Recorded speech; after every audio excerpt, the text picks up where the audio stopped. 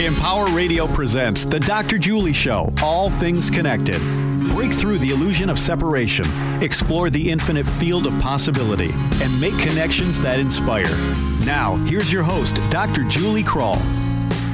Hello and welcome, everyone. You're listening to the Dr. Julie Show, All Things Connected. Each week we gather right here to make connections that break through the illusion of separation. And are you noticing all the breakthroughs? Are you aware of the magnificent presence and power all around you and within you? There is so much positive movement in the world. We are surrounded by the beauty of the natural world, and daily life is full of acts of compassion, kindness, friendship, and love. So what is real, you might ask? Do we really find it challenging to live together in our families, communities, and the world at large? Science, religion, nature, and our own experiences teach us that the whole of creation is a web of interconnectedness. And this very truth is inviting us to live in relationship with more balance and harmony. Today, we're going to explore our connection and maybe even enter into the heart of oneness. I invite you to take a few deep breaths, bring your awareness into this moment, open your mind and heart, and settle in to your essential wholeness as I introduce our guest. Jennifer Kavanagh gave up her career as a literary agent to work in the community. She's a microcredit practitioner, facilitates conflict resolution workshops, and is active in the Quaker community. She has published 7 books of nonfiction and 1 novel, and I have in front of me today, Heart of Oneness, a little book of connection. And welcome, Jennifer. This book is so delightful, and it is a little book of connection. So welcome to the show. I can't wait to talk about it. Thank you. Yeah.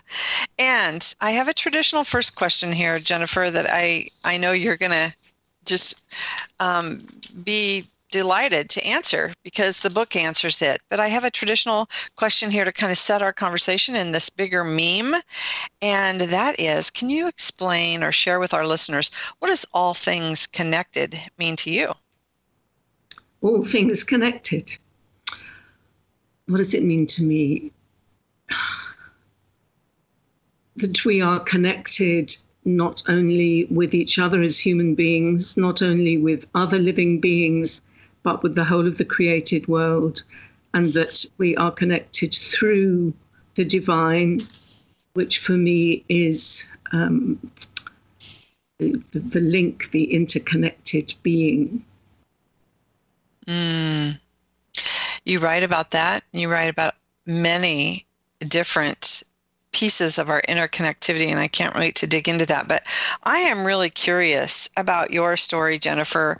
You have written this delightful book, and you, from what I gather, are so a steward of this connectivity. And you're working in your community, you're helping the homeless, you're working with the microloans, you're just an example, a living example of this stewardship that you write about in your book. So I would love to hear more about your story. You know, who is Jennifer and how did you get to this place and what inspired you to write this book?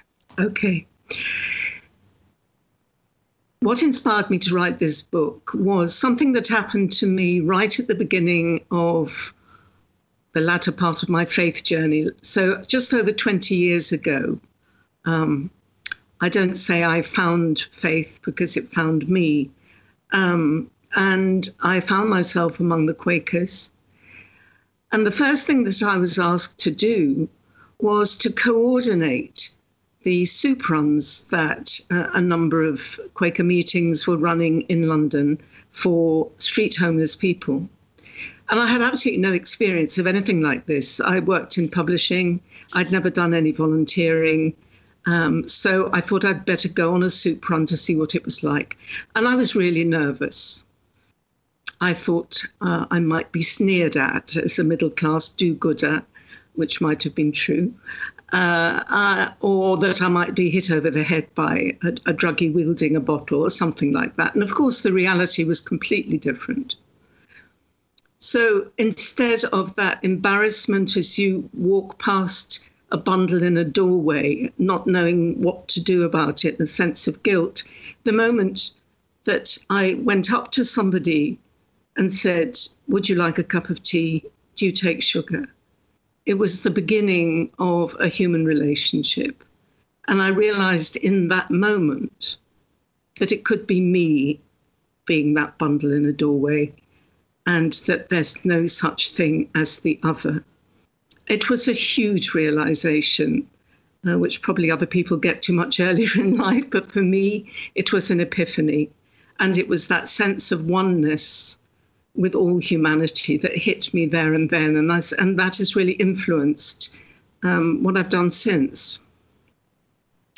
Beautiful. So why don't we unpack the faith tradition of Quakers too, because I think it's such a beautiful religion and so many people don't know about it. Can you speak a little bit about Quakers? Sure. It's an experience-based faith. We believe what we experience rather than what we are told, so that we don't have a creed. We don't have to sign up to a particular belief. We have to be true to ourselves and to be true to our experience. And we meet in stillness, mostly in silence. But if someone feels moved to speak, they can get up and say something that is for the whole group, the whole meeting, as we call it. So although we don't have a creed, because we believe that the spirit is dynamic, that we might believe something tomorrow that we didn't believe yesterday, that we move on, our journey moves on. But we also do very much have guidelines for how we run our lives, which we call testimonies. And we generally define those as simplicity, truth, equality, and peace. But that is for each of us to interpret. So we meet in equality. We don't have a separated priesthood. We believe that God has no other hands but ours, and that we all take responsibility. So we meet in silence. It's a waiting on God. It's a waiting in the presence. Does that help? That's beautiful. Yes. And I love that you all take responsibility. That in itself is beautiful. And so here the Quakers find you, your faith finds you, and you go out and find this unity, this oneness on the streets working with the homeless. And instead of the thing that comes through in your writing and just your words here today is that you didn't go out there. Your first fear was the separation. You were separate from them. But when you discovered that could be you, it shifted everything. And the beauty of this story that I would like to commend you on is that it evolved into this full-time service of relieving suffering for individuals and groups and communities. Can you tell us more about your volunteer work and what you're doing with the homeless, what you're doing with the microloans, before we get into the rest of the book? I think it's really exquisite how you've stepped up to be that responsibility that you talked about. Goodness. I don't do as much now as I did. When faith came upon me, it was as if it was a kick up the backside saying, "Come on, Jennifer, you've taken long enough, just get on with it." So I jumped in with both feet and I did this and that and this and that all over the place, at the same time as needing to find time for contemplation and solitude. But what I have done, I did spend several years volunteering with street homeless people, and we started a mobile library for homeless people. And then I went traveling. And when I came back, I knew that I wanted to work in prisons because so many of the homeless people that we met had come out of prison, had nowhere to go. And I thought if we could stop some of the homelessness of people as they left prison, then that might be a start. So I had a number of years doing projects for the Prison Reform Trust. And the other thing that happened right at the beginning was that I let go of my publishing work with the understanding that I would be guided, I would be shown. I had no idea what I would do, but it was indeed shown. And I was asked to run a community centre in one of the poorest parts of London. And again, you know, I stepped in with complete ignorance. But when I started running that community centre, I realised that some kind of financial intervention was going to be necessary because the women I was dealing with, who were mostly people from Bangladesh or Somalia, from Africa, they needed some kind of financial intervention. And I remembered reading about microcredit 10 years before. And it had really bowled me over, although I never imagined that I would be involved in it. And so I applied for a Churchill Fellowship, which I got, and I went to Bangladesh and studied how to do microcredit.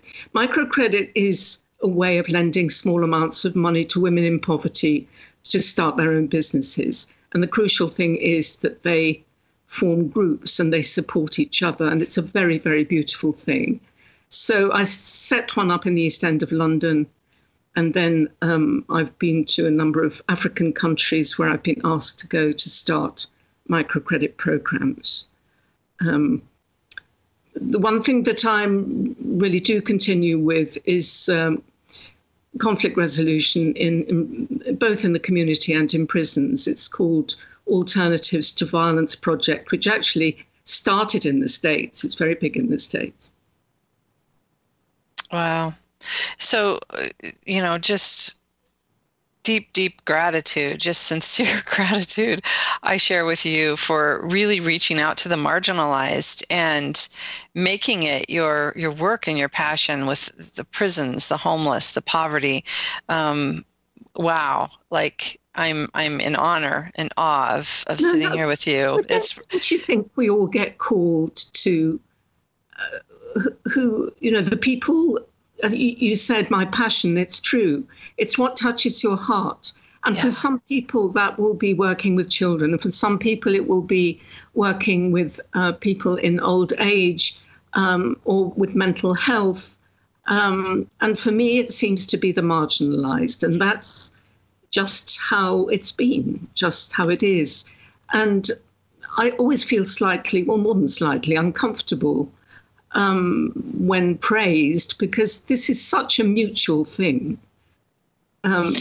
I get far more from it probably than the people I'm working with, and it's with, not for. That's a beautiful way to look at it, Jennifer, and thank you. So what would you say to those that might be listening today that feel that urge to volunteer but still have not reached out? And I can't agree with you more. This is a relationship with, and this is where we're moving toward. And so if anyone's listening saying, well, I would like to help children, or I would like to help animals or pets, or you know, a rescue program, or feed the hungry in my hometown, what advice would you give them if they still haven't opened their own hearts to that community service yet? I think it's believing you can make a difference. And I think that that's what happened to me when I found the Quakers. And it didn't necessarily have to be the Quakers. It could be any group that calls you. I had been brought up to believe that injustice and poverty were just too big, that one couldn't make a difference. But when I joined this community, I found people who were making a difference. And it was so empowering because it made me realize that actually maybe I could do something. And the crucial thing to remember is Mother Teresa said there's no such thing as a small piece of work. The moment you give it to God, it becomes infinite. And so to believe that the small seeds that you grow, which may be doing the shopping for a neighbor who's ill or anything, you just don't, or smiling at someone in the street who may not have received a smile for a month. You don't know what seeds you sow. You don't know what difference you can make. Believe you can make a difference, however small you start. Well, your book talks about how we are all interconnected, and every little ripple, every seed does affect the greater whole. Let's talk about oneness. You wrote the book, Heart of Oneness. Let's define oneness first, because there's a lot of people using that term out in our world today. It can be a buzzword, and then there's others saying, well, we're not all the same. It's not really, you write about unity as well. It's like understanding ourselves within this greater whole. How do you define oneness? Well, you used the word interconnectivity earlier. I would say that. I would say the whole universe, and the word universe, of course, is about oneness, united. The whole universe is connected, and we see examples of it absolutely everywhere. The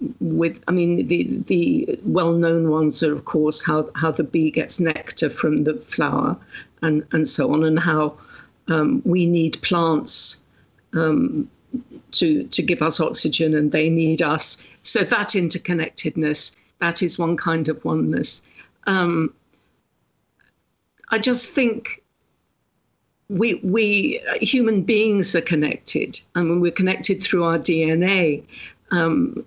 It's quite extraordinary how similar the DNA is, not only between human beings, but between human beings and non-human animals, and even between us and the Earth's crust. We're made up of the same kinds of minerals. When you start looking, and my eyes were opened when I started doing research for this book. I had no idea about some of the interconnectedness that goes on with tree roots, for instance. The more you look, the more you find it. Yeah, tell us the story about the tree roots and the fungi, because I think that's a fascinating story that maybe our listeners aren't aware of. Well, I wasn't at all. And I spent a week on a small Scottish island about 18 months ago. And when I got to the mainland, I got a lift from someone I didn't know, who turned out to be a fungi specialist, a mycologist.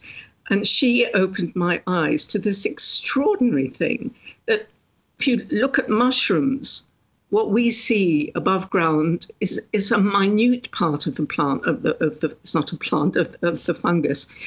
Under the ground, there are kilometers of tendrils that connect with each other, that connect with other plants, that feed nutrients in, that send messages in a sense. And the same is true of tree roots that interconnect both with fungi and with each other and feed nutrients into the earth. It's quite extraordinary. There's a wonderful book, which I really recommend, called The Hidden Life of Trees. And that's where I learned a great deal about this. Beautiful. I recently heard this story that this interconnectivity, like you're saying, there's this whole ecosystem beneath the Earth's surface that's living and supportive of our life here. And the mother tree, there's in wooded areas and in forests, there's one grand mother tree. Mm-hmm. And if something happens with the mother tree, the whole forest and all the trees know this, and another tree then becomes the mother tree if the other one is dying or injured or cut down for some reason. So it's a fascinating story of life. Well, also that a forest is a community, and that trees that are planted separately don't live as long, because the community of trees protect each other in bad weather and so on. And that is a real message about community and human beings. I love that. So with your research for this book, you cite so many different sources in here, and you bring this through. But you have this pattern of looking at many different segments of our world and how maybe we've seen it in separation, and you just begin to talk about it. So I would love to hear you talk about a world divided, or a divided world. It's one of your first chapters. Yeah. And right now, so many of our listeners are tuning into media that's showing us how divided we are. And yet you have such beautiful wisdom to share. Can you talk a little bit about a divided world? Yes, because this was the reason I wanted to write this book, really. The immediate impulse for writing the book was I was asked to give a lecture in South Africa for African Quakers. And the subject of the conference was spiritual promptings to a just, shared and sustainable future.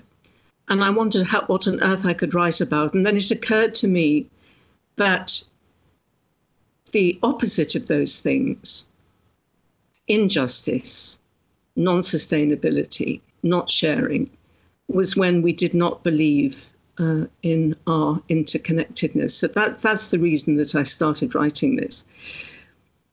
Everywhere we read or listen, or we see images of division, of war, of violence, of ugly acts that human beings perpetrate against each other, which I think comes mainly out of fear, out of power, hungriness.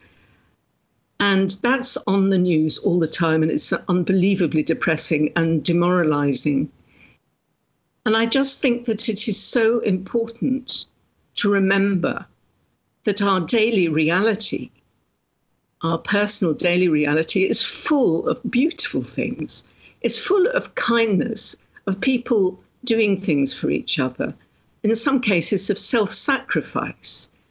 And if you think about the people who protected the Jews against the Nazis, if you think about somebody giving their kidney to a stranger, or small acts like saving somebody from falling over in the street, or any of those things, or giving up their seat on a subway or a bus. This is normality. And the reason it's not news is because it's normal. Kindness is normal. This is the way that I believe that we're meant to be. And it's a kind of parallel reality to that which we read in the newspapers. I like thinking of it as a parallel reality. And what would you say to the listeners who are like seeing that as their normal instead of the kindness as their normal? How do we shift that consciousness? How do we tune into our interconnected reality and get out of separate self to really be in the experience of that parallel reality? I think gratitude is helpful. Some people have a habit, a practice every evening to think of 3 things that they're grateful for. And my experience is that as soon as you start thinking about gratitude, you find that you're grateful for everything. There's practically everything in life to be grateful for. The sun that rises, the beauty of the trees, even the rain and the snow, which we've been suffering from rather recently, but it's necessary for the planet. And looking at people in the street and smiling at people, and when you smile, they might smile back. Having random conversations with people at a bus stop can open up a whole world of connectedness. It may, you may start talking about having to wait so long, or that the weather's awful. It's a commonality that you share with somebody that you've never met before. I was just on a call with a few different individuals, and we were all from different places, even out of the country here from the U.S. There were a few from other countries. And in that moment, somebody said, is there anything negative or violent or injustice or, like everything that you've written about here, this inequality, injustice, right now in your world, where you're at? Are you aware of any of it? And without thinking of the news and going out to other examples and other stories, no one had it in their life in that moment. Mm-hmm.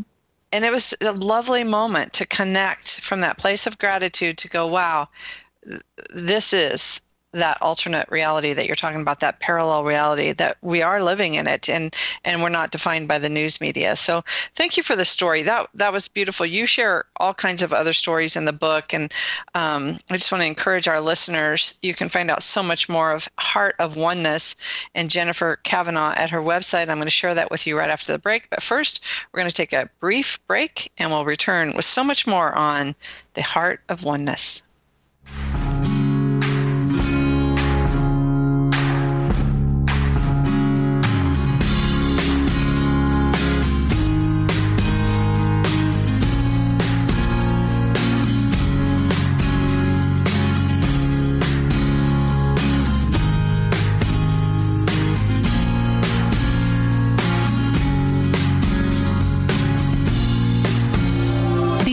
Meditation Channel. Non-stop meditation music 24 hours a day in the new Empower Radio app. Music to empower your meditation, help you relax, sleep, or provide a calm background while you work. The Empower Meditation Channel is interruption-free. Listen now with the Empower Radio app, free in the App Store, or listen online at empower.fm. Soothe your soul, calm your mind. The Empower Meditation Channel. Together now, we can make it better now. Come on, can we do it? Yeah, you know that we can. We'll rope it up, cause we know how to jump. We'll roll it out, cause we know how to skate. We'll cut it down, cause we know what to eat. We'll swap it out, we eat healthy stuff. Can we do it? Yeah, you know that we can. Can we do it? Yeah, you know that we can. Yeah, well come on. Today's a good day to grab your kids and hang out with them for an hour. Dance, walk, play a sport, or cook a healthy meal, because just moving a little and eating better every day can help make you and your child healthier. Can we do it? Yeah, you know that we can. We'll ball it up, cause we know how to hoop. We'll mess around, cause we know how to play. We'll drop it down, cause we know how to dance. We'll veg it up, night and day. Can we do it? Search We Can online to find doable tips and activities that you can use every day to keep you and your kids healthy. Remember, that's We Can. A message from the Ad Council, HHS, and NIH's We Can program. Peekaboo. Peekaboo. Smile. Smile, buddy. Come on, smile. Oh, honey, he's still not smiling. Maybe he's not a smiler. Yeah, maybe he's just not a happy baby. Maybe he's just being a boy. You know how boys are. Or maybe he's teething. Oh, poor baby. I think his gums hurt. Maybe he's just tired. Or maybe his tummy hurts. He didn't eat that much. Maybe he's not ticklish. You think maybe he's scared of the dog? Maybe he'll outgrow it. Maybe it's a phase. Maybe he just doesn't like smiling. Maybe he has autism, and we can definitely do something to help. Maybe is all you need to find out more about autism. No big, joyful smiles by 6 months is one early sign.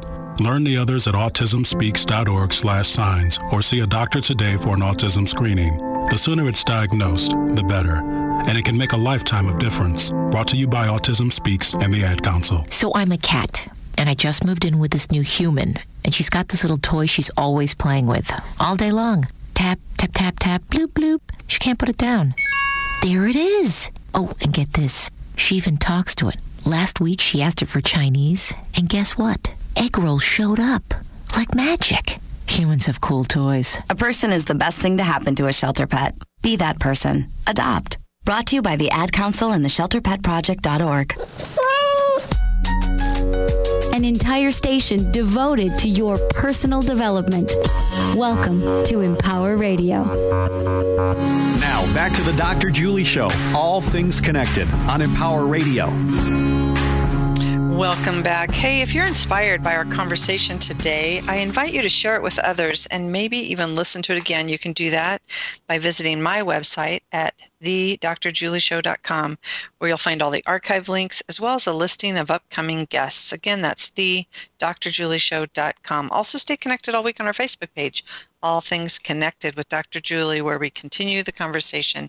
I'm here today with author and beautiful person, Jennifer Cavanaugh. You can find out so much more about Jennifer's work and her books at jennifercavanaugh.co.uk. That's Jennifer, JENNIFER, KAVANAGH.co.uk.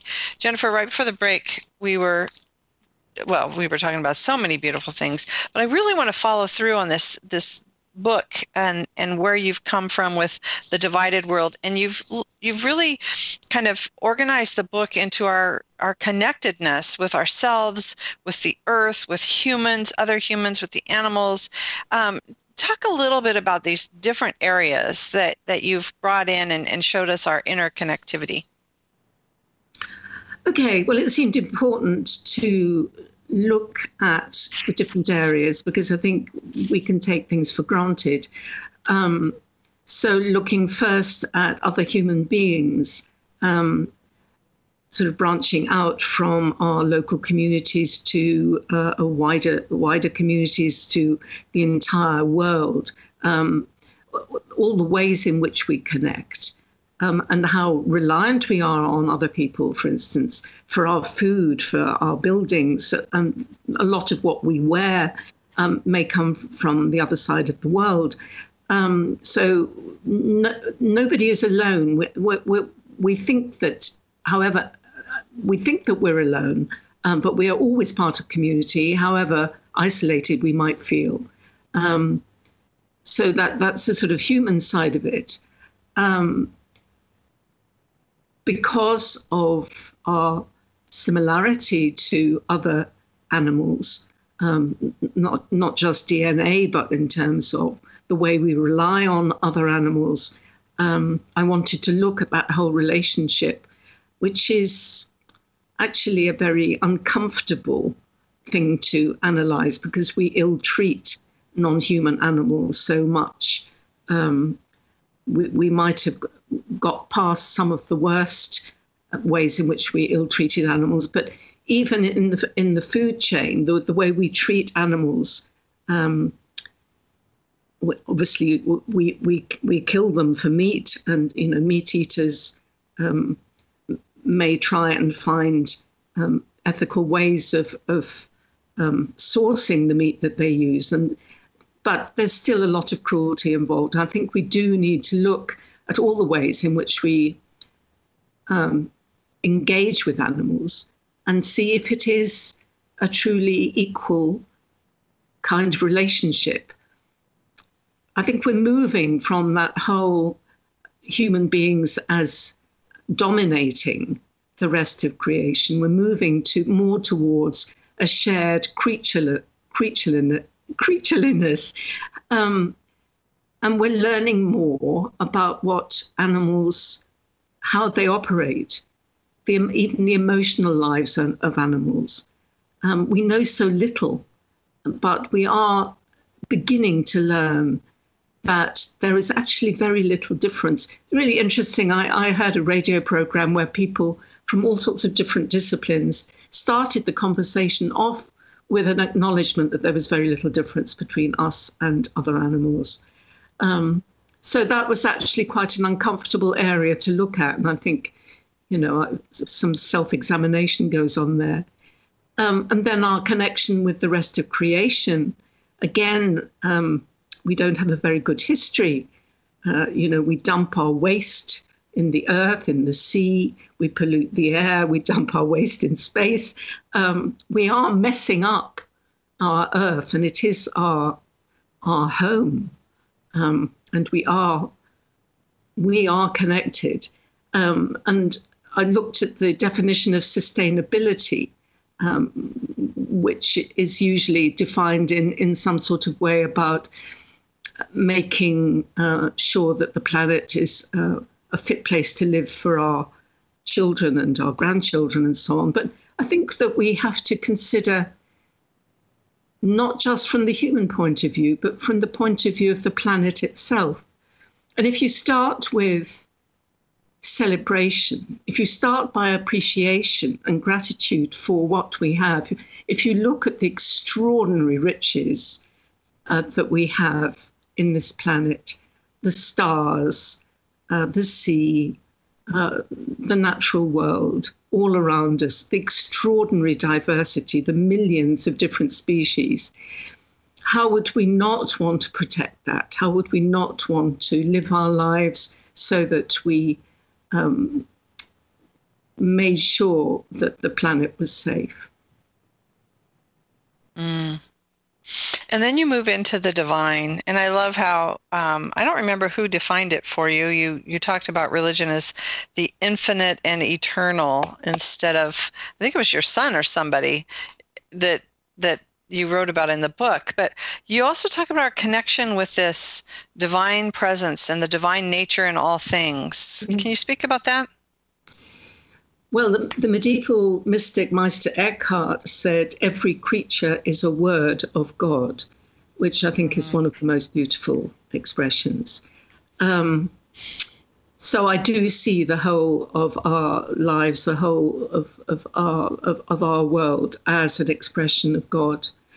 And I do think that when we connect with other species or with other human beings, that God is in that connection.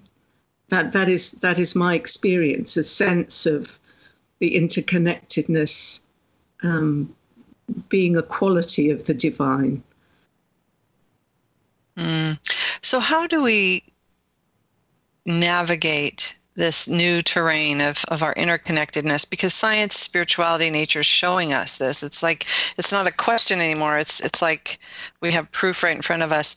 How do we deal with the myriad differences in culture, religion, the different ways that we've defined ourselves with boundaries and beliefs? What would you say to that? To be aware that we can be mistaken, to be aware that we can change our views, that we can move on, that there are other ways of looking at things. And if you look at the different religious faiths, which are usually defined by their difference, there is great difference in terms of practice, tradition. But when you look at the core, when you look at the mystic heart, which is the relationship between the human being and the divine, difference dissolves. I used to sometimes in workshops, when I was talking about mysticism, I would read passages from different faiths about the mystic experience, the direct relationship with the divine, and ask people to tell me which religion they came from. And, they couldn't, because they are so similar. So opening up to scriptures from other faiths is a really interesting thing to do. And I find really important to have space in my life, to have enough time and space to go inwards, to listen to the small voice, to touch the divine if you can, but just to be open, because we're all in such a rush. We're all so busy. We squeeze our time, and we don't allow ourselves that necessary opening, that heart opening, that space. Even in the busiest of lives, you can stop, you can pause. I like to think of sacred pauses. And there's a lovely expression, between actions, pause and remember who you are. That's beautiful advice for us. You also had a question that I thought was really beautiful when you're talking about this divine piece here. You had a question in the book that was not a real question. It was in a beautiful paragraph, but I'm going to pull the question out that says, is there any such thing as the essential self, or is it just the self, the divine in us? Could you speak to that? Well, I think it's a question to myself, really. It just came up because I wondered.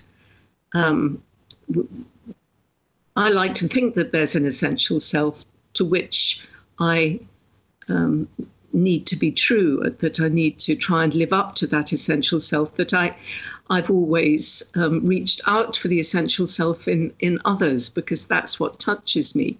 You know, when you make that eye contact with somebody, that wordless eye contact, perhaps with someone who doesn't even speak your language, and there is that exchange of something very beautiful. But maybe that is the divine in the other person. Maybe it is the same thing.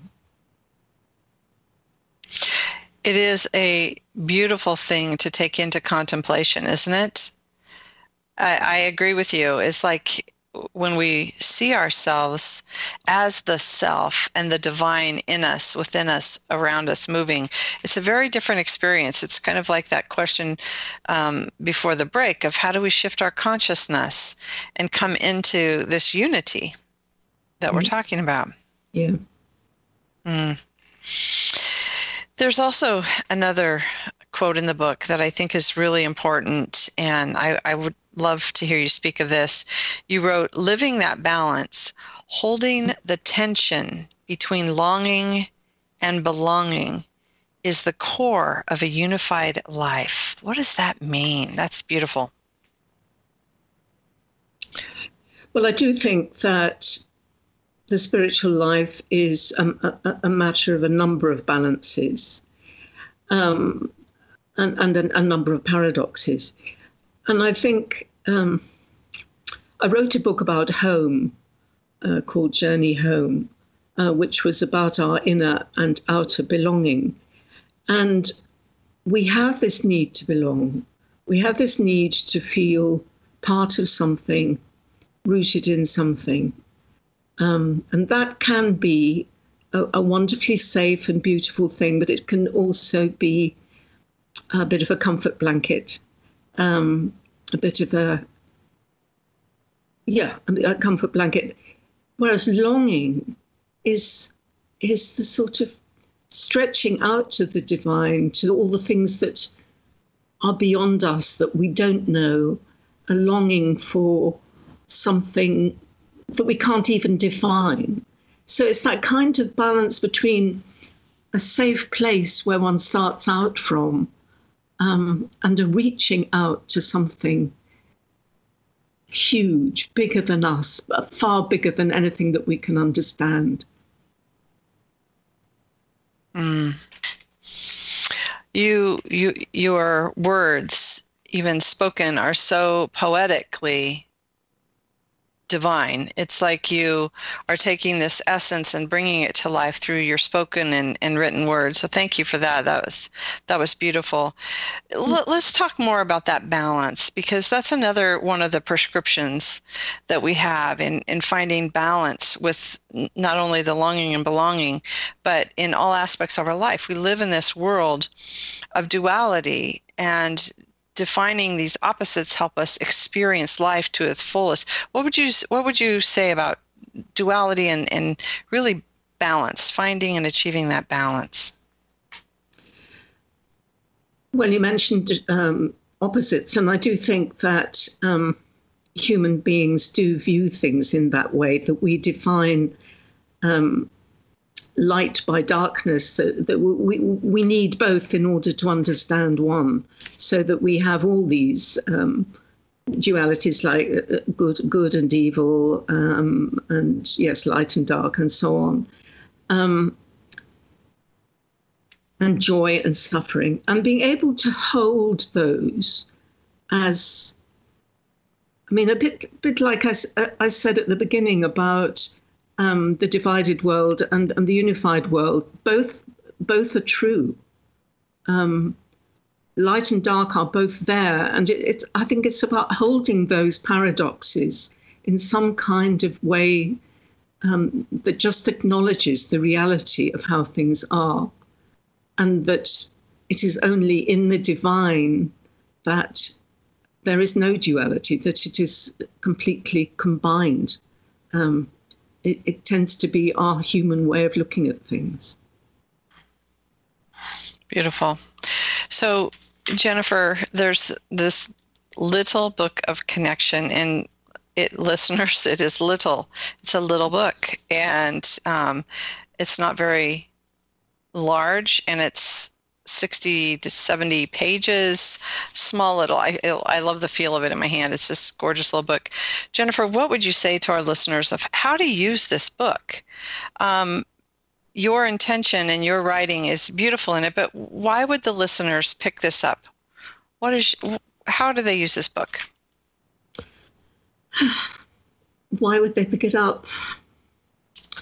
I hope because they believe that there is a oneness at the heart of the universe, or that they want to explore what that might be. I mean, I guess you could just dip into it, but I think probably there is a progression that I hope that it does, there is some motivation in turning the page. And I have quotes from wonderfully wise teachers at the head of each chapter.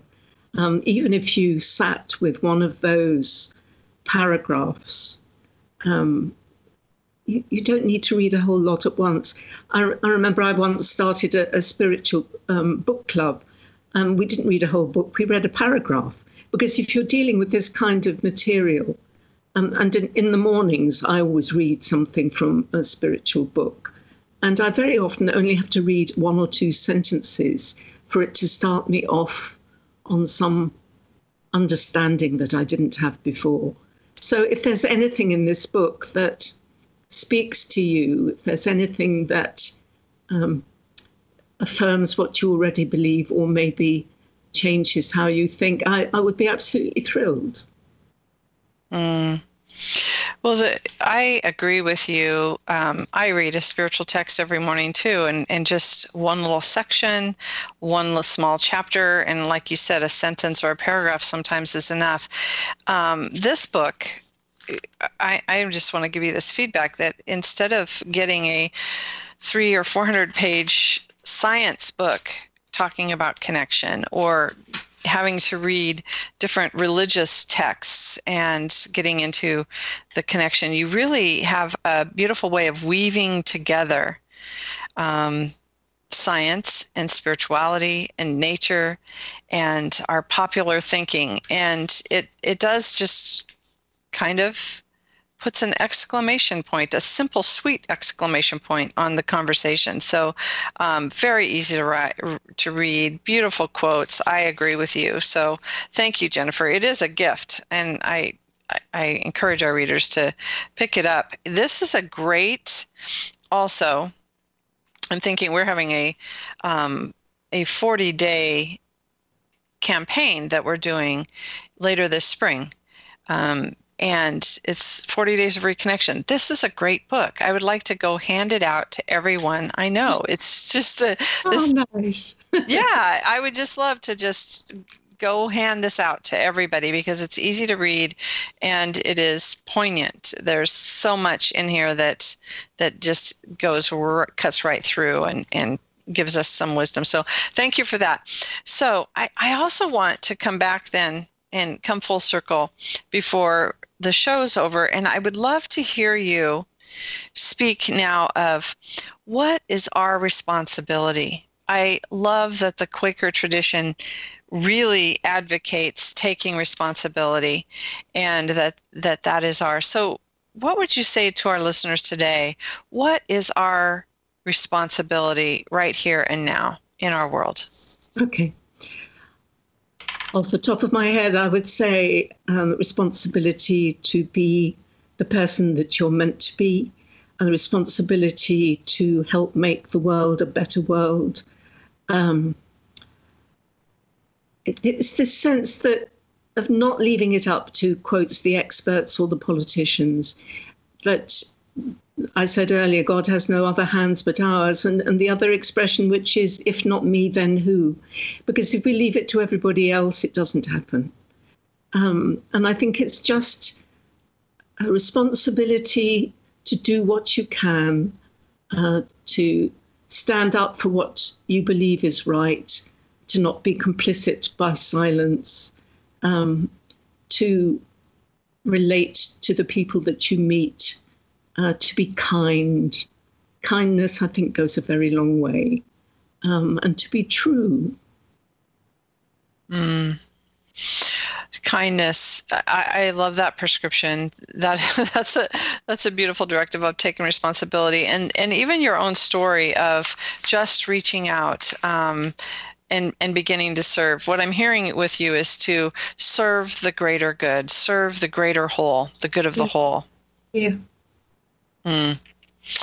And so you have several stories in the book of these people. You mentioned several with us in this conversation.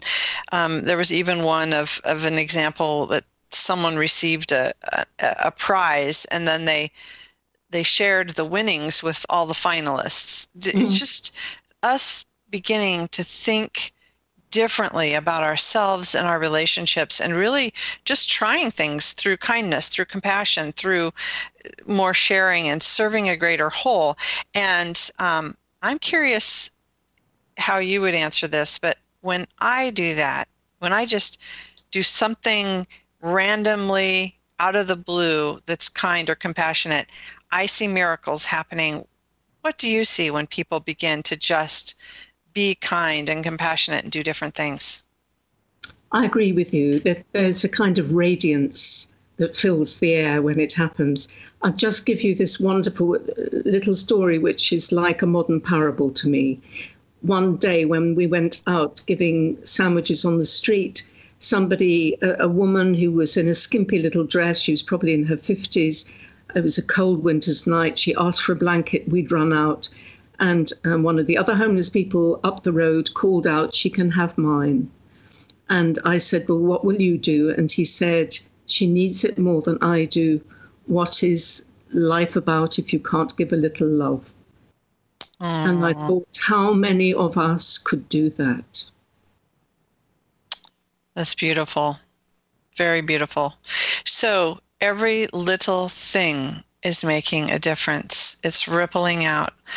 And this has been a delightful conversation, Jennifer. I really appreciate having you here today. We have about 3 minutes left in the show, and I wonder if there's anything that you really want to share with our listeners that you haven't had an opportunity to share yet. I wanted to get that story in, which is why I said it quite fast, because I wasn't quite sure how long we had. It's a beautiful story. It is.